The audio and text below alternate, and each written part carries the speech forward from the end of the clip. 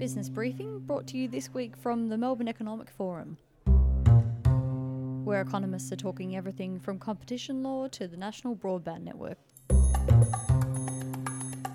Janine Dixon, Senior Research Fellow at the Centre of Policy Studies, Victoria University, seemed to be warning the government when she presented on the state of income in Australia. Our living standards, as measured by income, haven't improved over the past 4 years, and if there's no changes to increase productivity or participation in the workforce, this could be set to continue, as Janine explains. The main reason behind that is to do with the large fall in the terms of trade. Now, the terms of trade is a measure of the difference between the price of things that we produce compared to the price of things that we consume. So over that period, we've seen sustained falls in the prices of major resource commodities, which has meant that when we go to the world market, the thing that we sell is getting us less income, and so we're able to exchange it for less in terms of imports that we want to consume. You also described a past relationship between income and unemployment. Can you explain how this is changing? Yeah, so one of the key drivers of income is, in fact, economic activity or output. Now, in the most recent slowdown in income, we haven't seen much variation in economic activity, and that the slowdown in income has really been driven by these price effects, as shown by the terms of trade. Now, in past periods in history, perhaps in the 1980s recession and in the early 1990s recession, there was also a fall in incomes. But the key driver of the fall, in both of those recessions, was a fall in output. And that fall in output was accompanied by high unemployment of 10% or more. This time around, we don't have the high unemployment, which is a good thing, but it also means that the solution to the problem is less obvious. So in both of those earlier recessions, it seemed pretty apparent that if you could get unemployment down, then output would recover and incomes would recover. This time around, we're looking at an income recession that's very much more driven by these external factors. You describe a scenario, the dog days. Can you expand on this a little bit more, and how long will this last? You almost sort of hinted at the dog days could possibly be over. I did hint that the dog days could be over in the presentation, but I was working on a scenario which was basically consistent with forecasts in the Commonwealth federal budget. So if the stars align and those structural factors that the Commonwealth has built into their budget do in fact occur, then we'll see real incomes recovering, and in about 2 years we should be back to where we were in 2011-12. The dog days scenario was initially formulated by Ross Garnaut in his book called Dog Days. Now, that book I think was published in early 2014, and it would have been written in the 12 months leading up to that. And so Ross was quite prophetic in that he foresaw an ongoing period of income decline, and so far he's been correct. So here we are now in 2016, and real incomes are indeed a fair bit lower than they were in 2011-12, and much lower than you might have thought they would be had growth actually been positive over that period.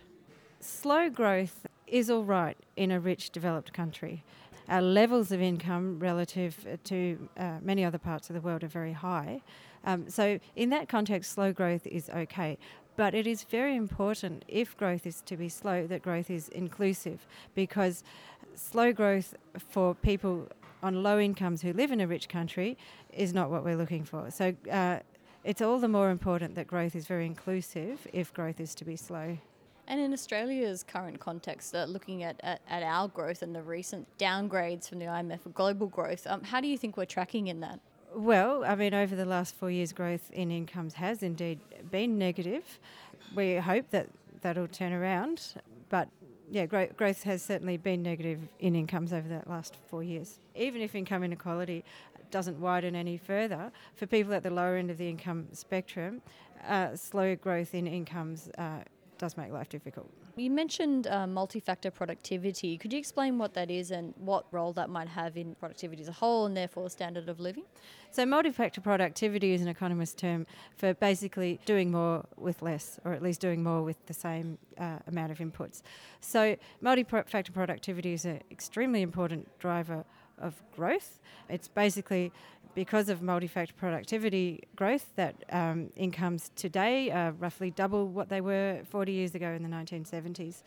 It's not to be confused with labour productivity, which also includes a component of so-called capital deepening, which basically means that when you stack more capital goods into the economy, that makes workers more productive. Of course, that's important too, but capital has a creation cost, and capital owners need to earn a return on the capital that they install. So what sort of other factors, if we're not talking about capital, can add to this? Well, there's capital in terms of business capital, but there's also capital in terms of public infrastructure, things that can facilitate people being able to work more and being able to work more productively.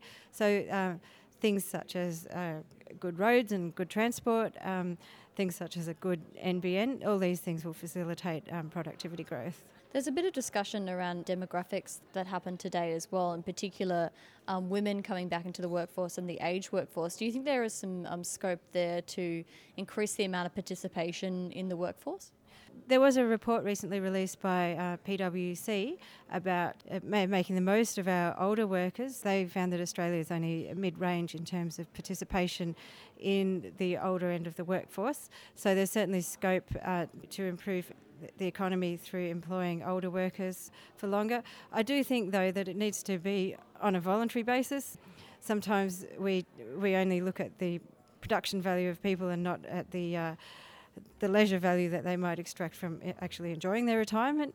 And I think the same applies to females in the workforce. Now, there's obviously been a big increase in female participation in the workforce, but as a working mother, I can't say it's necessarily utility improving.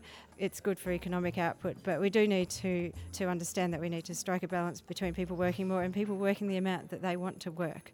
In the Grattan Institute's book on creating cities, they give us many examples of just sort of case studies of families that just cannot get it together to get mum and dad both off to work in the city within the constraints of heavy traffic, of long commutes and of limited childcare options. That's Janine Dixon, Senior Research Fellow at the Centre of Policy Studies at Victoria University.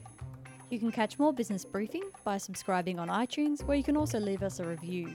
Our theme music is by Ben Sound, and I'm Jenny Henderson, Assistant Business and Economy Editor.